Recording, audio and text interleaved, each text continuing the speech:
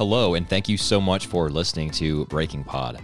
You know, when Josh and I started making this show over 2 years ago now, it was just single-digit listeners per episode, and that was fun. And it was fine because we were just making it to really make something creative, make a piece of art that commented on what we thought was a fantastic, stupendous piece of art, and that is Breaking Bad. But since we've completed the show, I've been astounded to see the number of listeners just steadily increase. So thank you so much for finding this gem in the land of millions of podcasts that are out there. So anyway, thank you for listening. I wanted to say to you today that if you're interested in film at all, I have an exciting announcement for you.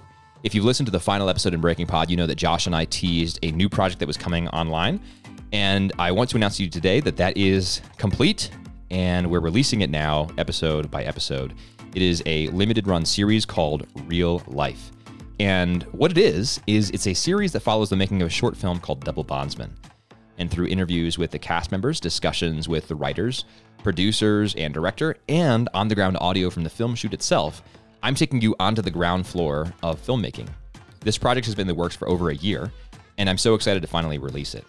If you want to hear episode 1, you can just keep listening. I've appended it to this message. And if you want to listen to the rest, you can find Real Life wherever you get your podcasts. In the show notes, I've included links to Apple Podcasts, Spotify, and other podcast players if you use something else. And hope that you enjoy. And if you do use Apple Podcasts, I'd appreciate a rating and review so it can help us reach more people. So once again, enjoy this episode of Real Life. I'd love it if you went over to Real Life and subscribed in your own app. And you can find links to do that in the show notes. Thanks again for listening to Breaking Pod. Have a great week.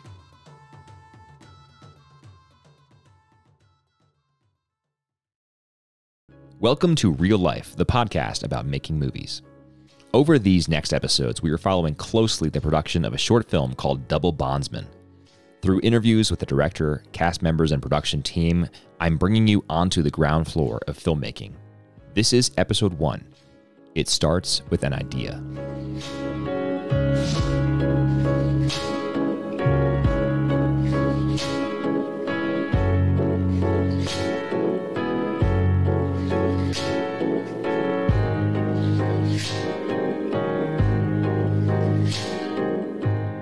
As we start on this journey, understanding what it's like to make a movie and specifically what it's like to make Double Bondsman, I want to introduce you to the creative brain most responsible for this entire project, Chandler Ride. Chandler is the director of Double Bondsman and the writer of the script. He is someone who has been driving this idea forward from inception to completion. And he's a really fascinating figure and a wonderful person to talk to. So I want to introduce you to him through this first episode and talk to him about what it's like to come up with the idea for a movie and what that creative process looks like. And it's obviously going to vary from person to person, but I was interested in talking to Chandler about what it was like for him with respect to Double Bondsman. Chandler's a young guy. You might be surprised at how young he sounds on this podcast. But I would say that his youth belies his wisdom. He's been at this for a while, and he's someone who's known for a long time that this is what he wants to do with his life. And I think he has some really good nuggets of wisdom in helping us understand what it's like to be a filmmaker. So without further ado, let's find out more about Chandler Ride. So I've been doing film specifically for about 7 years. I started doing filmmaking actually right when I graduated high school. And I, before that, was interested in some creative writing. And so there was a transition period, where I was reading a lot of literature. I was an English major in college. And I hit a point where I had to make a decision. Do I keep writing poetry? Do I keep trying to write a novel, maybe? Or do I decide I'm just going to go all in with this video thing? And it really just happened organically, where I realized that what I loved doing and what I filled most of my time with was video projects with friends, stuff I was getting paid for. Once you have a camera, it's a very lucrative, I shouldn't say lucrative, it's a very in-demand skill. And so if people know you as a filmmaker or even just a guy with a camera, people will come up to you, sometimes randomly on the internet, and say, hey, I have this thing that I need recorded. Do you do that? And so I started doing that. And that kind of started turning into internship opportunities. And then that turned into a job that I still have today at Hillsdale College, my alma mater. So I came to Hillsdale for school and then never left. So I shoot a lot of content for Hillsdale College. Done a lot of commercial type stuff, some very big stuff and some very small stuff. Um, and I did several kind of like student films in college, as well as one more legit short film, Into the Plains, after college. Or rather, I shot it my senior year and finished it after I graduated. And been doing, a lot of professional work for the past 2 years or so. And so this is my fourth short film and my second short film through Kickstarter. Okay, Chandler. So that's a good high level view of why you're a filmmaker. But tell me a little bit more about your motivations behind that. There's a line on your website that says, telling stories is the most human thing that we can do. Yeah. So talk to me about that quote, your conviction, and how that informs or why that motivates you to be a filmmaker. Yeah. So, first of all, that one sentence on my website came about because I knew that I needed to have like a catchy, kind of line on my website. But I wanted it to be really meaningful. So I spent a lot of time thinking about it. And I came up with that line: telling stories is one of the most human things we can do, because I believe that it's something, first of all, that we've been doing as the human race for forever. And there's a certain way in which stories kind of fly under the radar, where if you read something in the news, or if you watch a nonfiction piece, or read a nonfiction piece, you might be wondering, what's the slant? What's the angle? What are they trying to get me to think? And I think one of the beautiful things about storytelling is, and one of the reasons that I love watching movies and just encountering stories, is that it gets to something really tactile about human experience and just kind of feeling. And it's really hard to put my finger on exactly. But my mom was, she is a therapist. And so growing up, she would always talk about psychology and emotion and these things that I don't think that necessarily other kids my age were thinking about or talking about. And then, also just in the course of everyone's life, you encounter particular difficulties. And in my life, my parents got divorced when I was pretty young. And so you just kind of start to put together these different emotional experiences, and you start to realize that there are redemptive arcs in our lives. There are, moments of catharsis. There are all the things that you would find in a story, all the plot elements of a story, all the kind of literary devices, symbols, metaphor. They all appear in our regular lives. You just have to look for them, and you have to be patient, because most of the time they don't show up until years later. So I just started to realize in high school, I started to see some things, some kind of narrative arcs in my life that made sense to me, and that I started to notice were really beautiful. And so, for me, that's a very providential thing. That for me, storytelling does have that kind of deep connection to knowing that the providence of God works through our lives, and it's really thrilling to get to see when that story kind of links up, and you realize, okay, here's kind of a narrative unit that I see in my life, where here is a beginning, middle, and end, and here's the struggle, and here's the protagonist, and that kind of thing. Now, tell me about this project, Double Bondsman. How did you come up with the idea? What was that process like? Was it something that came to you overnight, or was this a long, slow burn? So in October of 2019, I was working on a different film project. This one was called The Frosty King.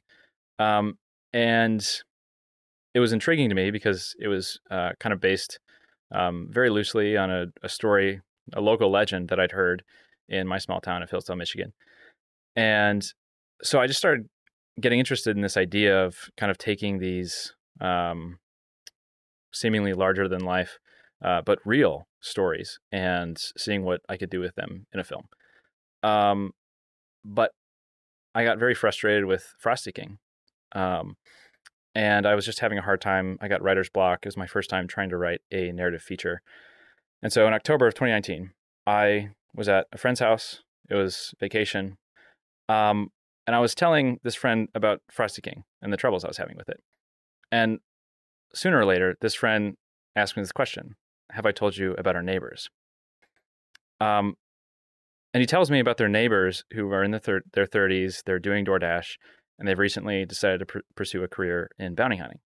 And I knew in that moment that that was a great starting place for a short film. And I told him that. But I didn't really intend to write it. At the time, I was working on Frosty King. And I had no idea that a few months later, I would use that idea about the bounty hunters to begin what would be the largest narrative film that I've yet attempted. Now, if we flash forward to November 2019, I got this email from a journalism professor at work. He said, "Hi, Chandler. We're hosting a guest this week on campus. His name is Michael Walsh. He's here because of his journalism, but he also has a successful career as a movie screenwriter. Do you want to meet him? I'd be pleased to set something up." So I agreed. And a few days later, we're sitting across from each other. And I'm pretty nervous because this was like our first interaction. And he was complaining about his headache all morning. So I could tell he wasn't in a great mood. And I also couldn't tell if it was just his personality, but he seemed a bit harsh. He seemed kind of worn out from years of dealing with Hollywood executives who really only wanted to screw him over and take his scripts. He seemed cynical, but maybe, perhaps, honest. So he compared screenwriting to prostitution, which kind of took me back for a moment. But he said they only want you for what you can do. And they woo you and they tell you how great you are. But then once you've done the deed and you've taken the money, they toss you out. So at this point in the conversation, I was feeling kind of flustered. And I felt like he was trying to convince me not to get into movies. It wasn't the kind of meeting that I thought it would be. So when he finally asked me, what kind of movies do you want to make? I totally fumbled. I said, I want to make movies that have a real sense of place. That was the wrong answer. He said, place? Place doesn't matter. That's a setting. That's not a story. And then he went on for 5 or 6 minutes to tell me about how The Godfather has nothing to do with the mafia or with New York or with the 1940s, that it's a movie about a man who loves his family so much that he destroys it. You spend time with your family? Sure I do. Good. Because a man that doesn't spend time with his family can never be a real man. And there's something kind of elegant about how simply he was able to put the dramatic action of the story. So I tried again, and I told him about the ice cream story, Frosty King. And that went a little better, but still, he dug deeper. What's the point? Summarize the dramatic action in a sentence. And I couldn't. So I left the meeting feeling embarrassed and confused. And honestly, after that, I wasn't able to write another page of Frosty King. So then a month later, I'm sitting down on a Saturday after hours of struggling with Frosty King and not making any progress. I thought, what if I just started something else? What if I took this idea that I heard about these twin brothers who have a dream, and what if I just wrote that instead? I was able to write the first few pages right there in like an hour. It was exhilarating. That was the most progress I'd made on a script in at least a month or two. And that's when I knew that this would be my next project. So I finished the first draft within a couple of weeks. I was on draft 2 shortly after, and it felt so good to finally have traction again, to have a concept that I felt sound. And once I had the characters, I decided to keep things pretty simple. Okay, given their dream, they want to become bounty hunters. Given their job, they deliver food. What do they see when they open a door? It's an interesting setup because really, you can open a door and see anything. So what kind of confirms their dream? And the answer was simple: a dead body. And what do? Well, they can't do what a normal person would do and, like call the cops or something. They have to decide that this is their chance. This is their dream come true, not a worst case scenario. And so suddenly I felt like I had a great log line and I had a solid story structure. The writing felt pretty easy. I had setup, I had an exciting event. I was able to, I won't go into spoilers quite yet, but, there's rising action, there's climax and a falling action, and then there's kind of this denouement. And the fact that it was twin brothers meant that I could lean into the comedy of it. And comedy has been something that I've been interested in learning more about and practicing more. And so then once I knew that, okay, I can go a little bit more broad with this, I don't have to be realistic about the concept necessarily or about all the story elements, then it became easy to have fun. And so I couldn't help but remember what Michael Walsh had told me. Summarize the main dramatic action in a single sentence. Double Bondsman is a film about twin brothers who believe in their dreams so much that it warps the way they see the world and causes them to fall into all kinds of trouble. The concept felt deep enough to be meaningful, but fun enough to be a great elevator pitch. And that's what I found. Over the next however many weeks and months as I started talking about the project, it felt so easy to give the elevator pitch because I saw that as soon as I explained the basic concept, some people laughed. They smiled, they chuckled. They said, "Oh, that sounds so interesting." And that really helped confirm for me that, okay, this is on solid ground. Now, my listeners may not be familiar with the idea of a log line, but a log line is a very short summary, normally 1 or 2 sentences, of a film or show. And it does 2 things. One, hooks the potential viewer into being interested in that story. And 2, it describes the central conflict of the story. So I'm going to read the log line for Double Bondsman, and then I have another question for you, Chandler. But the log line for Double Bondsman is this. One night, while delivering food for DoorDash, deadbeat twin brothers, who are aspiring bounty hunters, hear a gunshot, discover a body, and decide to track down the killer in order to prove their worth as bounty hunters. So that's the log line. That's where your ideation eventually led to, and obviously the entire screenplay behind that very brief log line. But I want to dig under the surface on this ideation question a little bit more and ask you, Chandler, what other sources of inspiration you use? They could be literary, they could be other film sources, just life experiences perhaps. What fed into the creative process for you that led from this idea into what is now a full script? So after I had that basic idea for the concept, basically once I had the characters and once I knew that they were going to open a door and find a dead body, which, by the way, I kind of stole that from the Coen brothers because for them it's a bag of money. What's in the satchel? It's full of money. That'll be the day. So often in so many other movies, you've got these interesting characters and then you give them a bag of money and you see what they do, And that's a great film. And so I had to kind of swallow my pride in a literary way and be like, okay, I don't need to come up with some, super sophisticated, like super symbolic thing that happens. I can just have them encounter one thing that pushes them over the edge. And that's the interesting thing, is seeing what they do over the edge. It's not the setup that's interesting necessarily, it's what they do with it. So, I mean, like with Breaking Bad, he gets cancer. Mr. White? Yes. You understood what I've just said to you. Yes. Lung cancer. Inoperable. The cancer isn't all that interesting. It's what he does after that.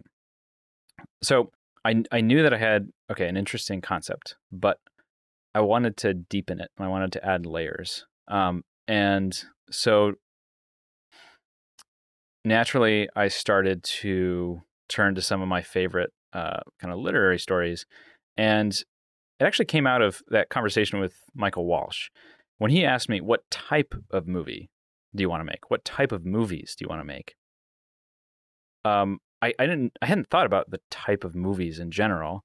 I had thought, I want to make good movies, but that's not a type of movie. And if you go into a pitch meeting, basically in Hollywood, everyone wants to put you in as narrow a box as possible. I don't know this from experience. I know this from conversations with people who've been in that pitch meeting, and they say, "What kind of a filmmaker are you?" And you have to say, "Oh, I make horror movies. I do psychological thrillers." So I need to come up with a compelling enough, quick answer to that question. What type of movie do you make? So that's why I turned to Don Quixote. First of all, it's one of my favorite books. I think it's hilarious, but it's also one of the most influential novels in history. And it's very influential because Don Quixote is all about how we see the world.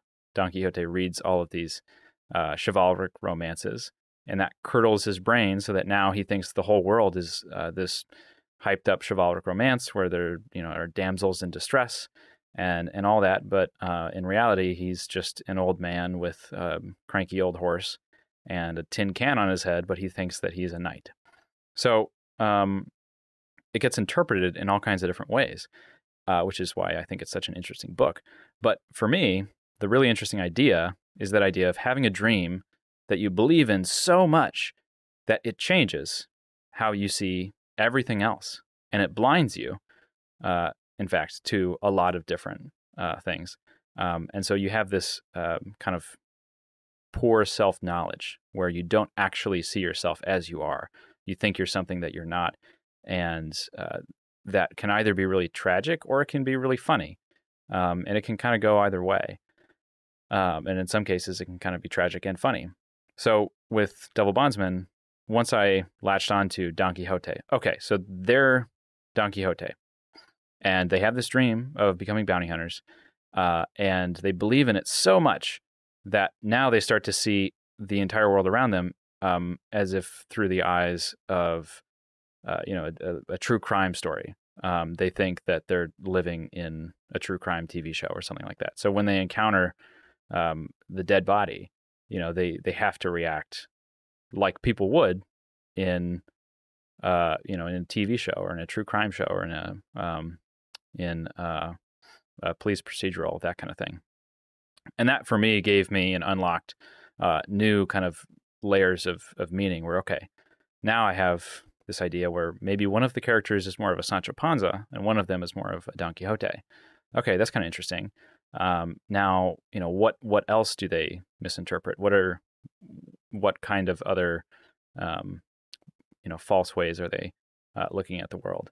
And then that opened up other references as well to me where I realized, oh, this kind of dynamic happens in other movies that I love, like Hot Rod, fantastic Andy Samberg movie, or Bottle Rocket, Wes Anderson's first feature film, which I love Wes Anderson. Rushmore, Wes Anderson's second feature film, and I love Rushmore. And even to an extent, Hot Fuzz kind of has a similar element, and it's also a buddy comedy.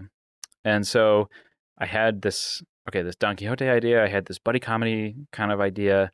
I had this police procedural background, and that let me lean into these different genre influences, which was not something that I have done a whole lot in the past.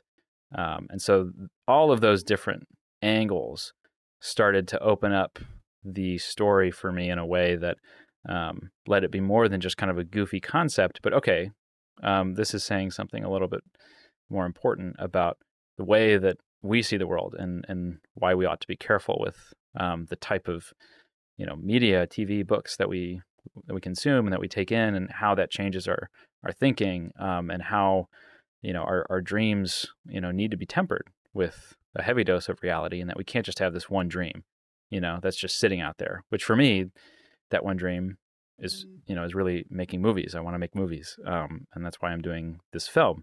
But I have to temper that with a heavy dose of, okay, I have a wife who, we're expecting our first just in like a couple of weeks, which is going to be crazy with making a movie, but I guess we'll do it.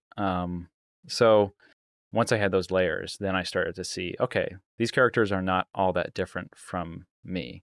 I can see myself in them. And now I can start to empathize with them and like them, because I think we have to laugh at them for the ridiculousness of their vision and their dream and their lack of self-knowledge, but we also have to like them, and we have to see something kind of appealing in their dream and in their characters. I mean, it's kind of like Michael Scott. I like Michael Scott. I'm not gonna lie. Who doesn't? Like, I enjoy watching him, and he's also like I kind of feel for the guy. Like I can understand where he's coming from. When I was 5, I imagined that there was such a thing as a unicorn. And this is before I had even heard of one or seen one. I just drew a picture of a horse that could fly over rainbows and had a huge spike in its head. I was 5 years old. Couldn't even talk yet. And so Michael Scott is another one of those Don Quixote characters. Okay, Chandler, you mentioned this is not your first short film, so this is not your first rodeo. You also mentioned that it's your most ambitious. And I know that making a film is a lot of work, a lot of blood, sweat, and tears. Now that you are getting into this process, more involved, has it been worth it? Or maybe a different way of asking that question, is it all the work that you thought it was going to be? Is it more or is it less? How has that met your expectations? And has it been totally exhausting thus far? Well, okay. So yeah, it's been exhausting. Has it been worth it? I think so. I hope so. I mean, part of the thing, I go back and forth, and I have gone back and forth many times over the past month about, for example, whether or not this Kickstarter was worth all the work that I put into, like the video behind it and the preparation behind it, because it was a lot. And so going into this project, I knew, first of all, it's the most ambitious narrative project, and it's the most ambitious from like a script and that kind of perspective. It's not the most ambitious in terms of logistical or budget, which that's actually quite comforting to know. I have sunk lots and lots of hours into this project and stayed up late many nights.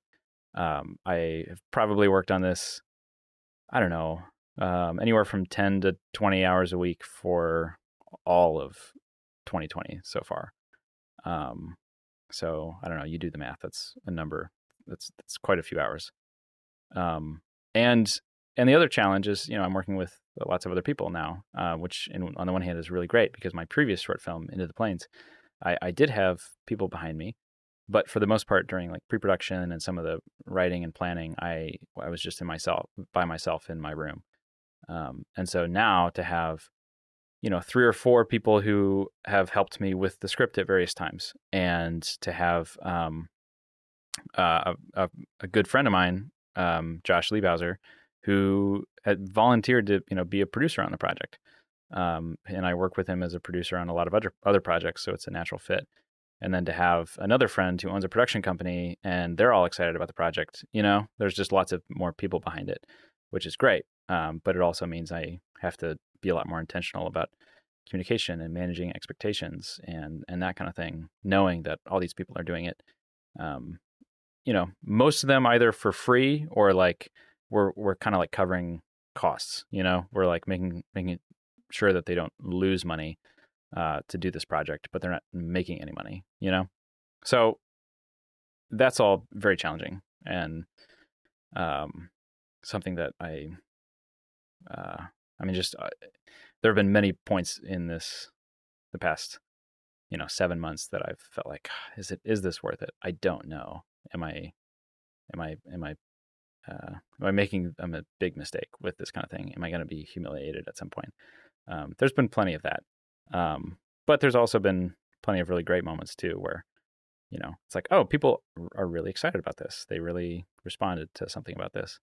So Chandler, as you look ahead from the ideation phase to what's coming down the road for you on this project, what's the most daunting thing that lies ahead? What are you most apprehensive or nervous or anxious or excited about?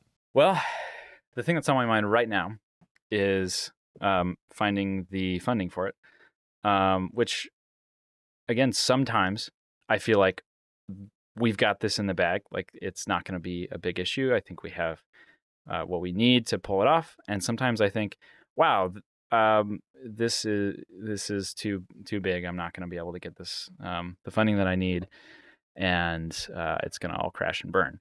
And then probably apart from that, on just a more personal note, I've seen, and just in general, making movies reveals to me all of my flaws and all the things about myself that I really don't like. Like, I'm bad at like putting things in the mail.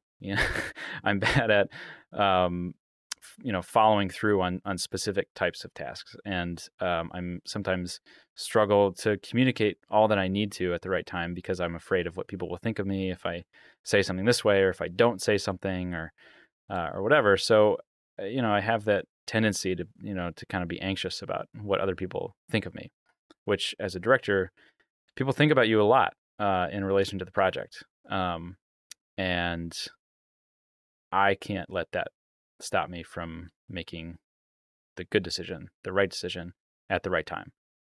So I think, it's daunting to me to think about I have to make a lot of decisions. And at some point, people will probably get mad at me. How am I going to deal with that? And also, in the moment, like, I have to be decisive on set. And it's, for me, sometimes it's kind of like 50-50. Sometimes I'm really decisive and I make a strong decision that I'm very confident in right away. And sometimes I kind of like look to whoever's around me and be like, oh, well, okay, what do you think? And I don't think that is necessarily the best approach when, you're like burning daylight and you have to make a decision in 30 seconds and you're, wishing that somebody else can make the decision for you. So there are a lot of things that are daunting. Well, Chandler, thanks so much for the discussion today. I'm so excited to follow along as this project continues to develop. And you mentioned fundraising in some of your last comments there, and how you're a little bit nervous about whether or not you'll be able to raise the funds. And I know you're doing a crowdfunding campaign through Kickstarter. So we're going to dive into that in the next episode and talk about what that process entailed and how it was involved, and even hear from one of your major supporters. So stay tuned for that. That's episode 2. There's no free lunch. For questions or comments on this episode, send a note to reallife@vernacularpodcast.com. That's real with 2 E's, reallife@vernacularpodcast.com.